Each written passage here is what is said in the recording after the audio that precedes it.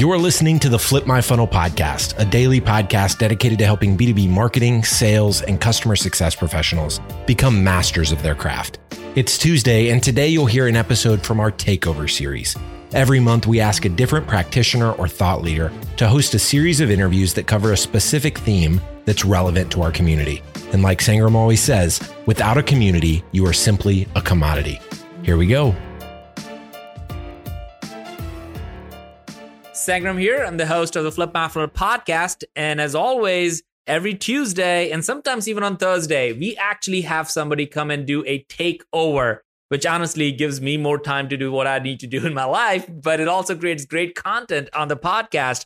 So this time, a good friend of mine, really a good friend of mine, Ted Nguyen, he has a passion for the heroes in healthcare business. And we all know how the healthcare business has been impacted over the last years. And he started a podcast right in the middle of it. So Ted, tell us what this podcast series is all about, that, and who do you interview in that? Sure. Well, thanks, Andrew, first. And second, thanks for having me here. Yeah, our tagline is dedicated to highlighting bold, selfless professionals in the healthcare industry who are focusing on transforming lives in their communities. And we just thought with the COVID pandemic that we're all living through and still continuing to go through, that these people and their stories just wasn't being told or needed to be highlighted more. And so we just took it on as a bit of a passion project and said, let's start talking about these people and what they're doing. And as a result, it's taken off. We are just finished episode 10. Congrats. Thanks. And we have, last numbers I checked, we're about 1,700 downloads already. That is awesome. So the podcast is called Heroes of Healthcare. Yep. And we are going to have links to your podcast here. So if people want to continue listening to it even after the series is done, they can go check it out. We'll obviously write a blog and all those things. Share some of the people you're interviewing so we get a taste of it. Yeah. So and they can listen on the Heroes of Healthcare podcast.com website. So we have a whole website with the episodes posted there, Spotify, Apple, all the regular places as well. But yeah, we've been really fortunate. We have Dr. Mark Knapp. He was the chief medical officer for Mount Sinai in New York City, who gave us a whole impact of how New York City responded to the pandemic and the stress on the people. We had the chief medical officer for Novant, massive healthcare system in the North Carolina in the southeastern market, talking all about vaccine safety of mRNA and the vaccine that's been coming out. And then we like to mix it up a little bit. We had an old-time friend of mine, Jack Curry, who is the voice of the New York Yankees, come on and talk all about baseball and how baseball was dealing with the COVID pandemic, but also how baseball was giving us some normalcy in our lives. Yeah. Because one of the things we also want to focus on is not just the physicality of the healthcare system, but also mental health. So we've also had the chief wellness officer from another major healthcare system talking about physician burnout, dealing with all the different clinicians and how are they dealing with the medical stress that they're under these uncertain times. So it's been very exciting, and it's been we've had such a cross section of people. I think the listeners are going to find something great out of each one of them. Awesome, man. Ted, so everybody listening, you might be listening to the first episode, you might be listening to the 10th takeover episode of this series. So just make sure you look back and see if you have missed anything. But each one of them is something that I feel, Ted, you being so passionate about it is going to bring life to a lot of people as they hear it. So Ted, again, thanks for doing this. And everybody, enjoy the show.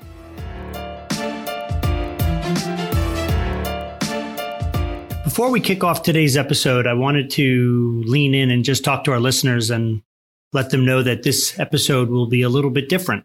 When I was looking at the ideas of starting a podcast, I was able to reach out to a friend, Sangram Varahe, who's a marketing expert and has a very successful podcast.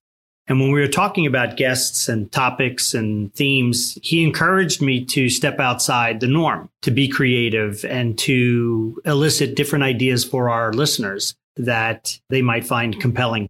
So when I was thinking about some of the things surrounding healthcare in our society today, and being a big sports fan, I thought that it would be interesting to potentially reach out to a friend of mine who has been following the New York Yankees for most of his career. Jack Curry is an Emmy Award-winning sportscaster who started his career following baseball and the New York Yankees with the New York Times for 22 years. And then last 10 years has been the sportscaster on the YES network, which is the Yankees broadcast system up in New York as a sportscaster and key announcer. Jack's also had the privilege of writing 2 best-selling books, one around Derek Jeter's career and more recently around David Cohn's. I had the privilege of going to college with Jack, and he's a good friend of mine. So when I was trying to discover whether this could be a good episode, it came clear to me that not only has baseball been interrupted by the pandemic and COVID, as we all have seen, but also it's been a big relief to people in terms of giving them some sense of normalcy in their lives. I also thought it would be great to understand how baseball was adapting to the pandemic and adjusting with all the protocols that they had. So I hope you'll indulge me as we venture into this next episode of the Heroes of Healthcare podcast and join me in welcoming longtime friend of mine, Jack Curry. Thanks for joining us, Jack. Teddy, it's great to be on your podcast. It's great to talk to you. I feel as if we're back at Fordham University in the mid-'80s and we're sitting on Eddie's Parade somewhere and we're just having a conversation. And that speaks to the friendship that we've developed because we can pick up from wherever we've talked last. And it's as if we're in our 20s again. And wouldn't that be great to be in our 20s again? I think of that too often. I think, I was thinking when we were getting ready to do this, I was thinking how I was trying to think when the first time I met you. And I think the connection was our friend Joe Kramer was captain of the basketball team, and you and Bob Papa, who's also a New York sportscaster, has been doing the New York Giants for 20 plus, almost probably 30 years, play-by-play on the radio. We're doing the basketball games for WFUV. First of all, you called Kramer the captain of the basketball team. Oh, no, yeah, that was he was one of the managers. The manager. Okay, that's right. Turned Joe into a 20-point-a-game scorer as much as he would like that. But you're right. Joe Kramer and Michael Zuccarello, and right. Zuc was one of my roommates, and he wrote for the school newspaper with me. They were managers on the basketball team, and Bob Papa and I would broadcast the games for WFUV. And you're right. I met Joe and we became instant friends. And then from Joe, I met all the guys that he lived with. And that was you and Chris Leonard and Matt Gormley and John Leva. So it was a whole group. And I'm very thankful to have formed all those friendships. And they've lasted all these years later. Yeah. I know during the pandemic, we all jumped on a Zoom call. So that was fun to see everybody back together again. And you're right. After, I don't even want to know how many years, but 30 plus years, it's great that we all can jump back in together. So that's been awesome. So, Jack, I always remember that coming out of college, we were all jumping, where we were going to go, and help me recall, did you land with the New York Times right out of college? My first job out of college was with the Star Ledger in New Jersey, which is the largest paper in New Jersey. So I ended up working there for about a year and I learned a lot there. The thing about the job with the Ledger is it was really locally focused. You were going to cover high school and college sports. And I had greater aspirations than I wanted to cover baseball. I wanted to cover Major League Baseball. So even while I was at the Ledger, I was still sending out resumes left and right, trying to find another job. And fortunately, the Times was interested. I had done enough writing and sent enough clips to them that I was able to get a job at the Times. And I always tell people this, though. I started at the Times at a very low level. I was hired as a writing clerk. And the clerk part came first. You did 35 hours of clerical work, answering phones, doing research, making copies, getting coffee. And then anything beyond those 35 hours, you could try and write. You could submit articles to editors and assignment editors and hope that you caught their interest. And that's really how things started at the Times. But Teddy, my goal was once I got my foot in the door at the New York Times, I was not going to let them get rid of me. I was going to do enough that they would say, hey, we have to keep this guy. And probably 2.5, 3 years later, I became a reporter, covered the Nets first, some college basketball, some college football. And probably about 4 years after I started there, I took over the Yankees, which is where I wanted to be. I always wanted to cover Major League Baseball. That's my passion. And growing up, you were a Yankee fan. I won't hold that against you because I'm on the other side of the New York baseball scene, but you've always been a Yankee fan. Not exactly true. Okay. So when I grew up in Jersey City with my brothers a couple years older than me, the Mets won the World Series in '69. My brother was 7 years old. So he fell in love with the Mets. You just follow what your older brother does. So I started to like baseball 70, 71. I just followed suit with him. And I was just having this conversation with some of my colleagues at Yes last night that I really was a Tom Seaver fan. I was a Bud Harrelson fan. But Teddy, even at a young age, I just appreciated and loved baseball. Even if the Mets lost the game to the Cincinnati Reds, I would watch Pete Rose or Joe Morgan and say, oh my gosh, if only the Mets could have those guys. So I think from a young age, I recognized what baseball greatness was. And the other thing about doing what I do, even now at Yes, I need to be objective. And some people don't get that because Yes owns the Yankees own half of the Yes network. But I can't be, I'm jumping ahead of you here, but I can't be watching a game and knowing I'm doing the post game and be rooting for them to score a run in the 8th inning. I have to watch the at-bat. And was that a slider? Was that a cutter? What is the strategy here? So I put my reporter hat on when I'm doing my job, not really the fan hat that I had many years ago. Well, so now I like even better knowing that you originally were a Met fan because I wasn't sure about that. But no, and I think that speaks a lot to your success and your longevity in the business because of that objectivity. You know, I think sometimes some of the sportscasters who can't filter that as well still do okay, but take on a different persona within the industry. Some people figure out a way to do that. And I know there are a lot of sports talk radio hosts who will tell you all of their teams that they root for. And that's great. That's their passion. For me, the second major league game I ever covered, Teddy, there were 2 Met players because I was doing Mets and Yankees when I first started out. The Times was kind of testing me out to see if I could handle this. I went up to a couple of players after a game and I was so green and so naive. And one of them had 3 hits. And I said, can I ask you a couple of questions? And he said, sure. And I said, did it feel good to get 3 hits? Which is a terrible question. And first of all, it's a yes/no question. Right. Second of all, no, it felt awful. Right. Well, the other teammate jumped me and said, no, he felt awful. He really wishes that he went 0 for 4 and struck out 4 times.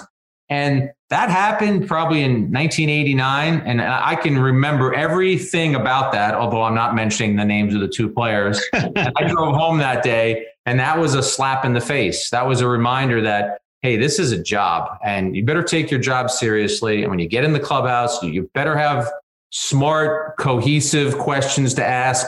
You better be able to defend those questions if a player gets angry at you. And I thank those players for kind of giving me that grief because I deserved it. I wasn't as well prepared for my job as I should have been that day. And it was just a reminder that, hey, you're here to cover the game and write about the game or now broadcast about the game. You're not here to be the guy giving fist bumps if the team scores the winning run. Well, like always, those hard lessons are always the best lessons, right? Mm-hmm. I always say we don't remember the easiest teacher we had at school. I told that story not too long ago on another podcast with a college journalist. And I said exactly what you just said.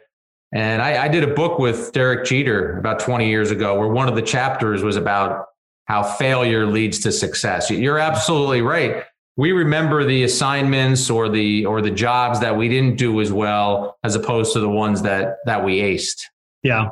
Yeah. So as you look back on we'll stay with the New York Times career. When you look back, what are some of the greatest moments when you reflect back on that? What were the ones that you just, at times said, I can't believe I'm here?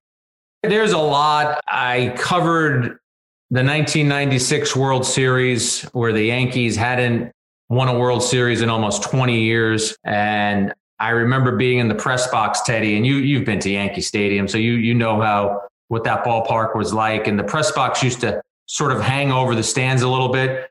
And the fans got so excited during that game that the press box was shaking. And people think we're making this stuff up. I'm not making this stuff up. I mean, I actually wondered if this press box was going to tumble over. So I remember that whole experience because when I started covering the Yankees in 91, they were awful. They were a poor team. Gene Michael and Buck Showalter helped turn that organization around. Then Joe Torre took over in 96. It's Jeter's rookie year. So I always remember that 96 season. I have to mention my relationship with George Steinbrenner. George Steinbrenner is this mythic figure when you're just watching from afar. But right. I had to develop a relationship with him because if you don't have George Steinbrenner or didn't have George Steinbrenner, when you were covering the Yankees, you were useless to your newspaper or your broadcast station. So I ended up developing a relationship with him and talking to him quite often and calling him. And I mean, some of the stories I have with him ended up being legendary stories as well, just things I never would have thought when I was still a kid at Fordham. Yeah, no, it's amazing. You know, so one of the questions I always wondered as an outsider looking in, how do you get those phone numbers? Like, how do you get George Steinbrenner's, or a player's cell phone number? I guess eventually you win their trust and they give it to you, or? The best way, right, is to get it from the person. So then when the person picks up his or her phone, they've given it to you. But quite often in this business, right, you get it from a colleague, you get it from another source. I won't give up who the guy is, but if he ever listens to this podcast, he'll know. There's a friend I've developed over the years who he deals with a lot of players for various reasons. And this guy has so many phone numbers that I probably knocked on his door 100 times over the years because I know that he has a connection. If he doesn't have it, somebody else will have it. But with George, I think I just came right out and asked him. And I think I said, I want to give you fair coverage in the New York Times. This is your opportunity to do that. If I ever write a story that you're unhappy with, I don't want you calling me after the fact and saying, why did you do that when I asked you for your phone number and you didn't give it to me? But I have to tell you this quick, funny Steinbrenner phone story. So I grew up in Jersey City. Before I was married, I was still living at home with mom and dad. 4 rooms, 4 very close quarters at home. We had one phone, no cell phones. This is 1990, 91, whatever it was. And George Steinbrenner was supposed to call me on a specific day, and he did. And it was really the first time I had an extensive interview with him. And he was talking and going, and I'm taking notes, and I'm thinking, this is fantastic. I have a great story here. I can't wait to call my editor. All of a sudden, you hear a click. You hear someone picking up another phone, and it's a female voice, and the voice says, doesn't anyone know there's a dinner hour around here? And then the phone clicks. And Steinbrenner says, who was that? What was that? Who picked up the phone? Now, he had previously said to me, don't ever lie to me and we'll have a good relationship. So I couldn't lie. And I said, George, that was my mom. And she's calling me to come for dinner. And I'm waiting for the George explosion. But instead, I got the family man, George. He said, she's absolutely right. Why are you talking to me? If it's time for dinner, go have dinner. And I said, George, I have a few more questions. And he said, no, go finish. Go have dinner with your mom and dad, and we'll finish this conversation some other time. I was so angry at my mother, Teddy. But in hindsight, what I figured out, I was probably 25 or 26 at that point. For the next however many years, I know in George Steinbrenner's head, I was the guy living at home with his parents whose mom wanted him to come for dinner. Yeah, so you made it real. That probably softened me up a little bit, that I wasn't some hard-hitting guy who was going to ask him tough questions. Even though I did do that, I think he saw me as the kid waiting for dinner with mom and dad. Well, it made you real to him, right? Yes, 100%. You immediately came out of the business. So tell me, how do you get asked, or how did you end up doing the Derek Jeter book? That was when you were still at the Times, if I recall. It was. Jeter had about 3 or 4 years in the majors at that point, 1999. And his agent asked me about doing that. I think because I had covered Jeter pretty much from day one, from the Yankees drafting him. Right. I wrote about him while he was in the minor leagues. I went to Kalamazoo, Michigan once during the off season and spent a day with Derek, his mom, his dad, and his sister. They were doing some charitable works that day. And you spend a whole day with somebody, you're going to figure out whether or not you can get along with that person. And I actually think that day was pivotal to me down the line, to them saying, hey, do you want to work on this book with Derek? Because that book could have been done. I'm not saying other writers could have done that book, but I knew everything about Derek Jeter at that point. Everything that, I don't want to say I knew everything about him, but I had covered him to that point. So if Derek Jeter sat down with writer X, who wrote for People magazine and had never covered baseball, he was going to have to start from zero. Right. If you needed to get to 100 to finish a book, with me, we were probably already at 50 or 60. Right. So I think that was a comfort level for Derek as well. That makes sense. So you're with the Times for, I think you said 22 years, and then you make this transition to Yes. How did that happen? It's interesting, Teddy. Michael Kay, another Fordham guy who preceded us by about 4 years, is a really good friend of mine. And he would always implore me to try and do TV. And I was very comfortable at the Times. I often thought that I could spend my whole career at the Times. I started there when I was 22. And I often thought, hey, a 40 plus career at the New York Times, 40-year plus career would be something to be really proud of. And I wouldn't have had any regrets. And the business started to change. And I'll be quite honest, in 2009, the Times was offering buyouts. And I started to review my career, and I looked at what I had done at the Times. And I didn't know, Teddy, that there was a lot left to accomplish there. I could have kept covering baseball, kept covering World Series, writing columns, writing features, but I was never going to leave sports. I'm not interested in covering the Olympics or covering football and going to the Super Bowl. So that combined with the buyout, combined with, and I love newspapers and I'll always support newspapers, combined with the fact that I saw the print journalism side of the business going in a different direction, I got an agent and I asked him, do you think I would be able to transition into TV? And he said, it was actually Michael Kay's former agent, Steve Lefkowitz, who has since passed on. That's why I said former. So he told me, I think I could get you 4 or 5 interviews. And he was right. I left the Times, I took the buyout, and I had 4 different interviews, probably within a week or two.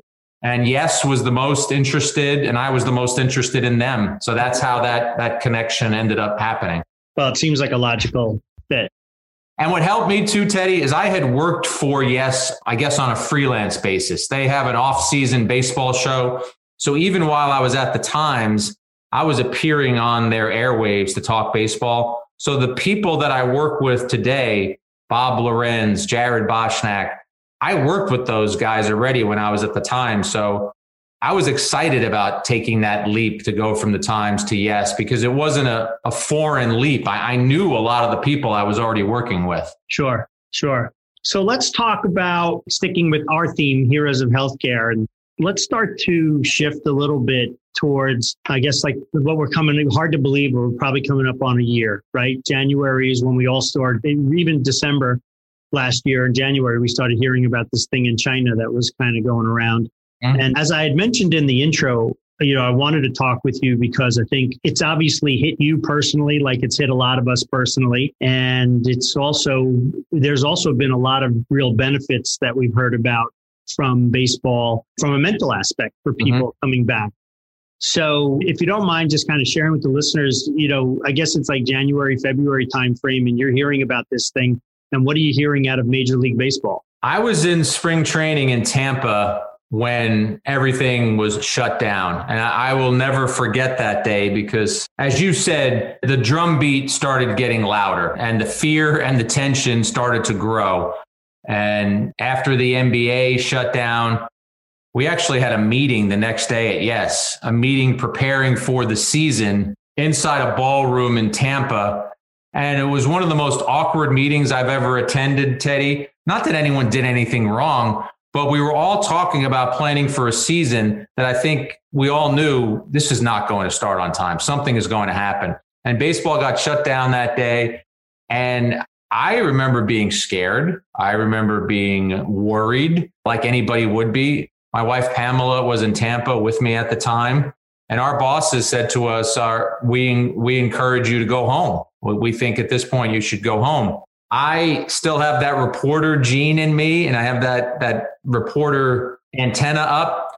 I stayed in Florida for a couple extra days just in case the Yankees did anything. I didn't know what might happen. At that point, actually, Florida was probably safer than New Jersey. So for anyone who's listening to this and saying, why didn't you go home? We spent a couple extra days in Florida, and then it was readily apparent that, it was time to go home. And I didn't know what baseball was going to do at that point. I will be honest with you. I wondered in my head and had some conversations with some colleagues. I said, what do you think they'll take about a month or so? You think in 6 weeks they'll be back up? No, we didn't know. And probably should have been more educated on the topic, that no, they weren't going to be able to just shut down and get rolling again in a month. And I think at that point, Teddy, it was just a ton of question marks as to how are they going to potentially get a season back going. But let's not forget the other part of it.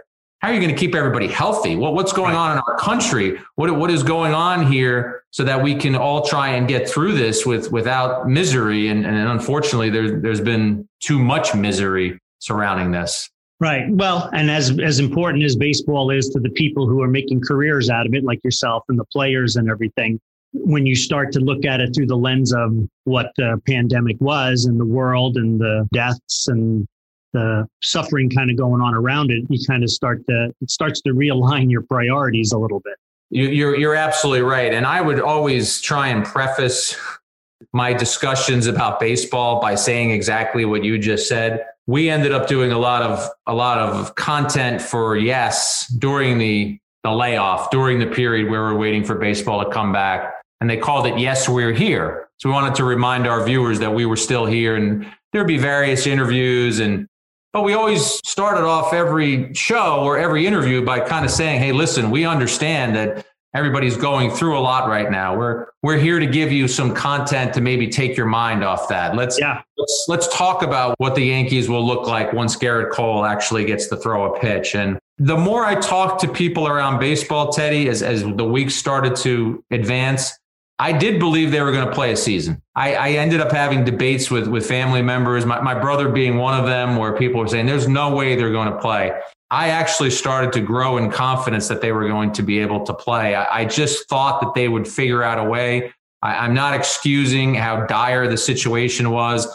To this day, there are some people who will argue, oh, professional sports never should have come back. Right. I disagree. I think that done the right way with care, that, as you said earlier, there is a benefit to being able to have something else to focus on. And I think baseball helped provide that. I know personally speaking, my wife's parents are in their 80s, and I just know how excited they were to be able to watch baseball games at night. Yeah. So have you guys done or looked at that? I mean, I know that I've heard things about that. And, I'd love for you to share a little bit. I know you had the privilege of interviewing Dr. Fauci as Major League Baseball is getting ready to come back. But what have you heard about the mental aspects of it? Have you heard has it just been what you just stated, the pro and con side of it? Or what have you heard about people saying this gives me some normalcy to my life? For me, and it's probably because I do talk to a lot of passionate baseball fans, for me, it was more of the latter, that people needed it. They were waiting for it. And even though it was a different version of baseball and there weren't fans in the stands and we had to accept that, I think that people were looking for that type of diversion. And again, you had to follow all the protocols, and I had the protocols that the players got. It was more than 100 pages, and you're looking through that and you're realizing how many different, I don't want to say hoops you have to jump through, because that's not really what I mean. I mean, rules that you have to follow. Yeah. Wear a mask, socially distance as much as you can when possible, wash your hands, all the basic things that we talked about. And I'm glad you brought up Dr. Fauci, because when I look back on 2020, and if you asked me, what were your highlights of 2020? And that's not really a year where you want to reach for highlights. We all probably want to forget this year. Sure. But I was very privileged to interview Dr. Fauci, because I thought that he was such a stabilizing force during all of this. And when he spoke, I wanted him to continue talking. And I was fortunate when I spoke to him that we talked obviously about what was going on, Teddy, but half the interview was also about baseball. Mm-hmm. And the one thing that struck me after I interviewed him is several people said to me, you got him to smile.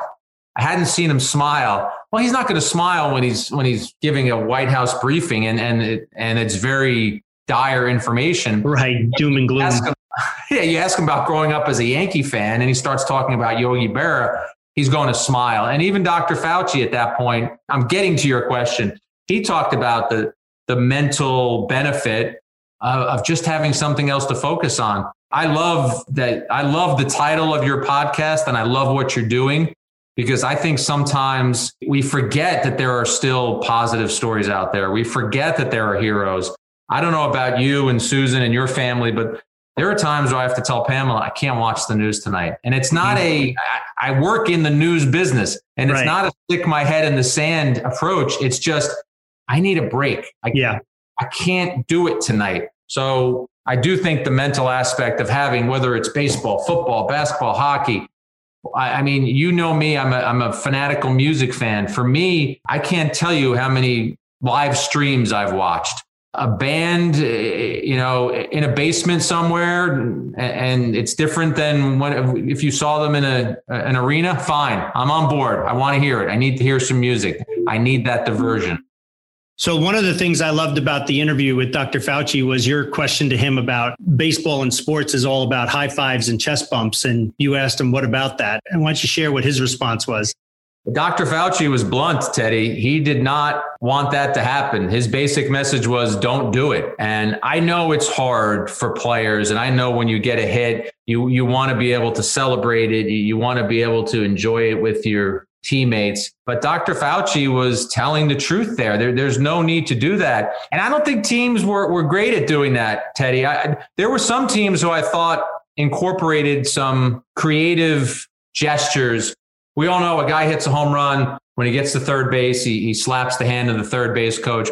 I saw some teams where it would be like a fake slap or a little bit of a salute. Every game you would see guys high-fiving and handshakes and fist bumps, and that's not really the protocol you were supposed to follow. And I get that it's very hard, and I get that it's difficult when you're exerting yourself to want to wear a mask, but those were the protocols that would help you keep yourself and keep those around you the safest. Yeah. Well, and we all know that Dodgers came under some heat at the end of the World Series for some of the players not following the protocols. And so, yeah, that was so surreal because Major League Baseball got to the finish line and it was a lot of work and there were some hiccups and some potholes along the way. The Miami Marlins, being foremost among them, had more than a dozen cases. I think it was close to 20 early in the year. And you get to the end and then Justin Turner has to leave the game because of a test. And then he comes on the field after the game. I mean, just not smart. And I know we can't put ourselves in his shoes.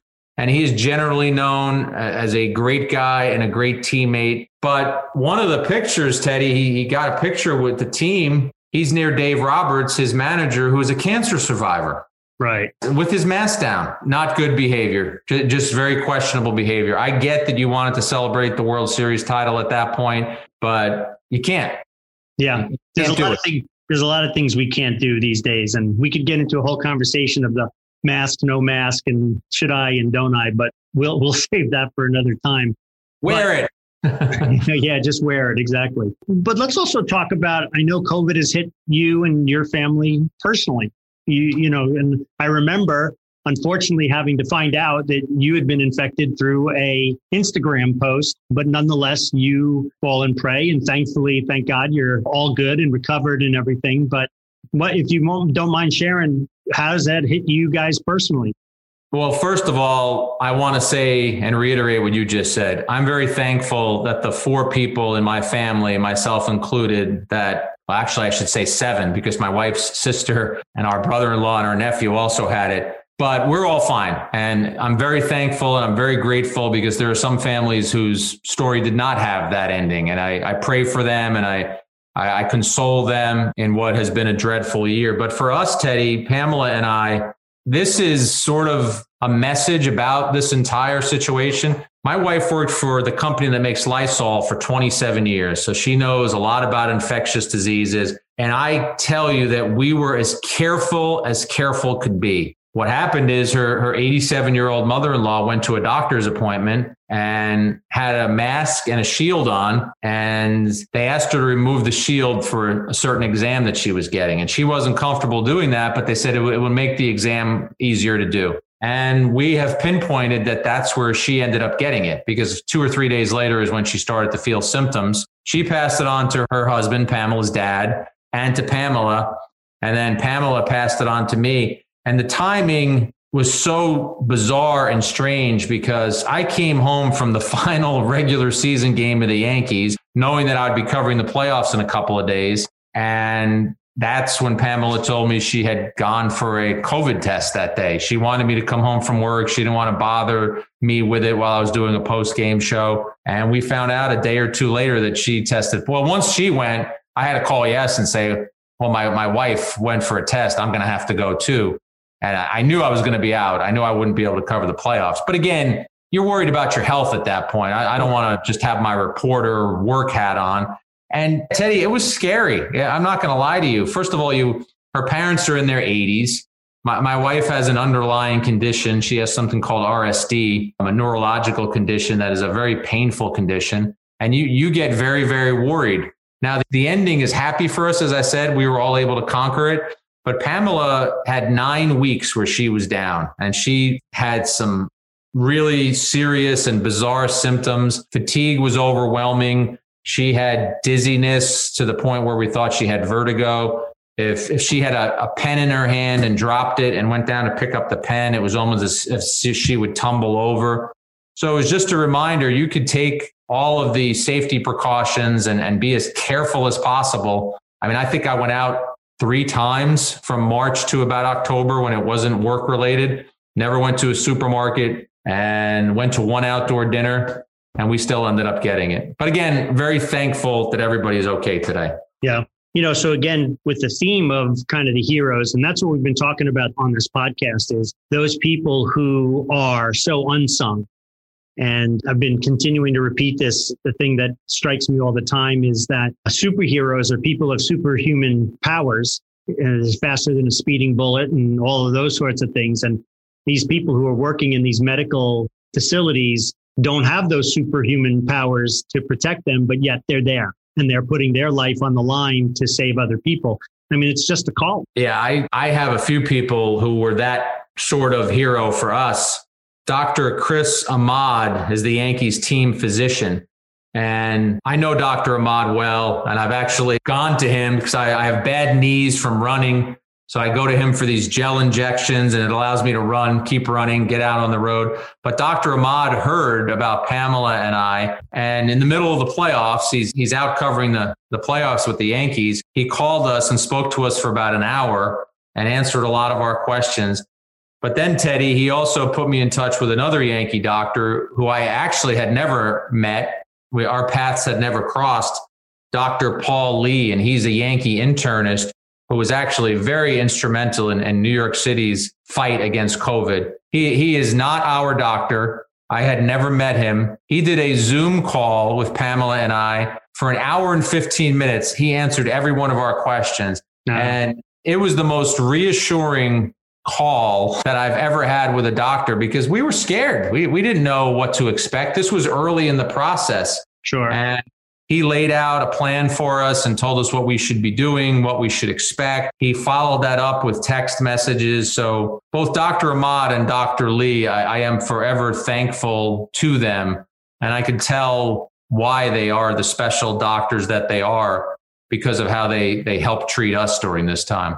Yeah. Yeah, no, the stories have been amazing in terms of that way. And I know just from our kind of pre-call stuff that you've had lots of people, touched with this, both from passing on or surviving. I love the story about is it Vitalogne, who is the 98-year-old? Gabe Vitalogne, Teddy. And how about this? He's a Fordham grad, so you have to love that. Gotta love that. He was supposed to sing the national anthem at Yankee Stadium in April. If you look at this gentleman's resume and all that he had accomplished in his life, war veteran, college professor and coach, has won over 100 medals competing in senior events, races, and things like that. Well, he decided that one thing lacking from his resume was singing the national anthem at Yankee Stadium. So as a 97 or 98-year-old, that was his dream. And he tried out one day at Yankee Stadium. They said yes. And he was supposed to do it in April. Obviously, the game got canceled. So we are postponed. We interviewed him for Yes, and he was kind enough to do a version of it on the Yes Network. So we actually had his version of the national anthem before he did it at a Yankee game.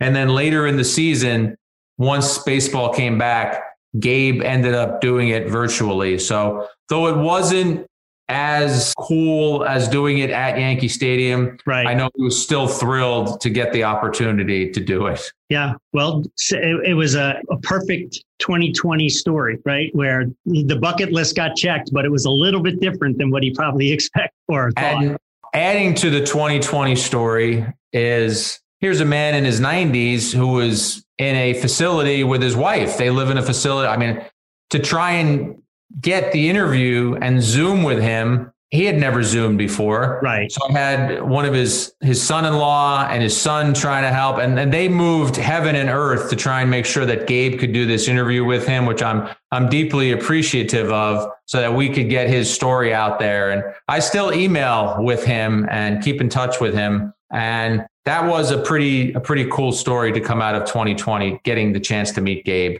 Yeah, no, that's awesome. So as we're getting to the end of our time and we're going to wrap things up here, why don't you share with the listeners a little bit? I know the season's early, pitchers and catchers don't report until February. I think you mentioned that a lot of this is still being discussed, but what are you hearing about the potential 2021 season? Anything talk around vaccines for players ahead of time? Any of that sort of things that you can share? I think, Teddy, as we look ahead to 2021, there are schedules in place. There is a reporting date for all the teams. There are spring training games scheduled. There's a 162 game schedule that's already been sent to every team. I think the question when I talk to baseball people is, will those schedules have to be changed? We don't know what 2021 is going to bring yet. I think the vaccines are an interesting wrinkle in all of this. What will teams' protocol be about that? I know personally speaking, if I had the opportunity, I would absolutely get the vaccine, but not everyone might share that view. There might be some folks who don't want that. Will players require it? Can you require it? I don't know that you can do that. So I think we have some unanswered questions hovering over the 2021 season. I know we've done some off-season baseball shows at Yes, where Buck Showalter works for us now. He's a former Yankee manager, 3-time manager of the year. He believes that there's no way they'll play 162 games. He thinks that you're going to have a shorter season. And if you look at the season, and you do start a little bit later, well, the longer you wait, Teddy, the closer you probably are to the more vaccines being available, and the closer you probably are to fans having the opportunity to be at games, which the owners obviously want because they went through all of 2020 with no revenue from fans being at games. Well, the players' side of it, because everything is a collective bargaining agreement, they want to play 162 games because they want to be paid for 162 games. Sure. They lost 65% of their salary last year, of their revenue. So I think we're kind of headed in a direction where we just have to see what ends up being best for the sport, best for the players. I do look toward 2021, though, with a lot of hope and a lot of optimism, because if you were able to get through 2020 with this truncated 60-game season that was different than anything we've ever seen before, I think whatever version we get of baseball in 2021 is going to be much better. And I am hopeful that fans will be in the stadium at some point. I can't predict. Will that be June, July, August? I don't know. None of us do. But sure. But I think that will bring back an important part of baseball for a lot of fans, because as we talked about, just the mental aspect of it and being able to go to a game, feeling safe about it, cheering on your team. There's a lot of value in that. Yeah. Well, I just hope that the almighty dollar doesn't make it, make us make decisions that are not in the best interest. Because like you said, you can probably recover from a couple of bad financial years, hopefully, but you can't, if you don't recover from the virus, then that changes everything. Yeah. And I think that's a theme that everyone would echo. I think you have to believe that way. And I think along the path that Major League Baseball has taken, the health of your players and your staff and everyone around your team should be of utmost importance. That should be your number one priority. And like you, I hope that we continue to see and hear that is the focus, because we all know that 2020 is something that we'll never forget in our lifetimes, and that we hope we never have anything close to this ever again. Yeah, absolutely, for sure. So we usually close each of these episodes, Jack, since we are the heroes of healthcare, we always try to close with asking each of our guests, who is or was your hero now or growing up? That's an easy question for me to answer, Teddy. My hero absolutely was my mom. And my mom passed away in 1994, and I actually was at her cemetery recently for my mom and dad and said a few prayers while I was there. And I always thank both of them. And it's not that my father wasn't my hero, but my mom was more of my hero. And I always tell people who haven't met my mother, if you like anything about me, if there's one small thing that you like about me, it's because of my mom. I know I have my mother's work ethic. I know I have my mother's compassion. I know I have my mother's empathy for people and just her giving side. And I've always tried to try and give as much as I can to people. I have a platform as a sports journalist to be able to cover games and write about them or talk about them. But I've always been more interested in the people that I've met along the way and the people you can have an impact on, whether it's someone you met who you wrote an article about or someone you've maybe tried to help from a journalistic side of things, mentoring them. All of that comes from my mom and a love of baseball. I mean, my brother was really the first one to introduce me to baseball, but my mother really ignited that flame. We would take 2 buses and a train to go to Shea Stadium and watch a doubleheader. And I remember those days fondly. So of all the questions you asked me on this podcast, that was the easiest one for me to answer. My mom was and always will be my hero.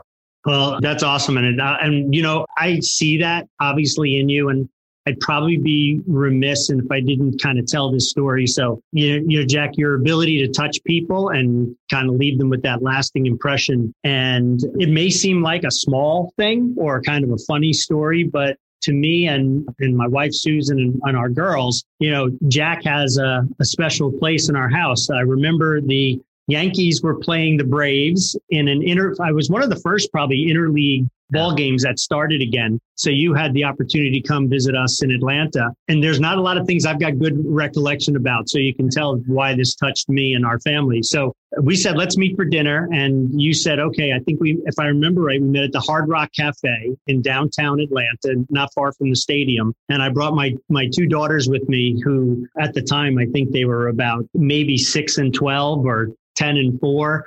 And we had dinner and you were very gracious to pay for it, which I remember. And they didn't really eat much being young girls. And you offered them dessert. And I, being the dad, said no dessert for them. They didn't even eat their meal. And you retorted back. Why don't you share with them what the retort was? Well, I said that their entree or their dinner shelf was full, but their dessert shelf was empty. So we needed to fill up the dessert shelf. That was wide open. And they, to this day, have never forgotten that. And probably to mine and Susan's dismay, certain nights reminded us of that when they wanted dessert and dinner was over. But, you know, your interest in them and my older daughter, who's now living in New York and pursuing acting career, and, you know, you're back and forth with her, and you embody those characteristics that you love in your mom, and I see it in you every day, and I'm thankful that I can call you a friend. Well, I appreciate that, and I appreciate you saying that, because as I said, anybody who makes that connection to my mom, that's heartfelt, and that means a lot to me. And I say the same to you, likewise, that I can call you a friend. And I remember, I'll say this, I remember sleeping over your house one time too in Alpharetta. I stayed with you guys one night, and I think it was impromptu. I don't think I was going to stay, and then I decided to stay. And I remember Susan just giving me, I didn't have anything.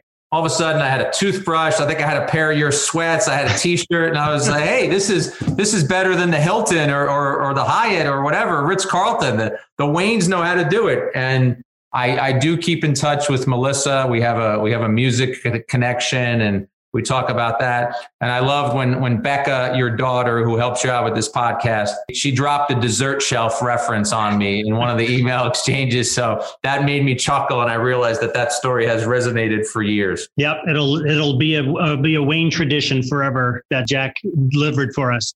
So listen, I appreciate your friendship. I appreciate your time. Thanks for sharing this a little bit outside of the box of Heroes of Healthcare, but nonetheless relevant in terms of everything that we're dealing with. So all the best to you and to Pamela. Continue your speedy recovery and her family. And thanks again for your time. Thanks so much, Teddy. Good luck with the rest of the podcast. This is a great idea. You've been listening to the Flip My Funnel podcast. To make sure that you never miss an episode, subscribe to the show in your favorite podcast player. If you have an iPhone, we'd love for you to open the Apple Podcasts app and leave a review. Thank you so much for listening. Until next time.